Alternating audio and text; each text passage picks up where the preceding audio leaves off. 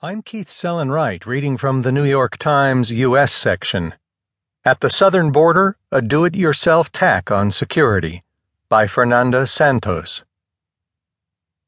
His radio crackled. "Can you hear it?"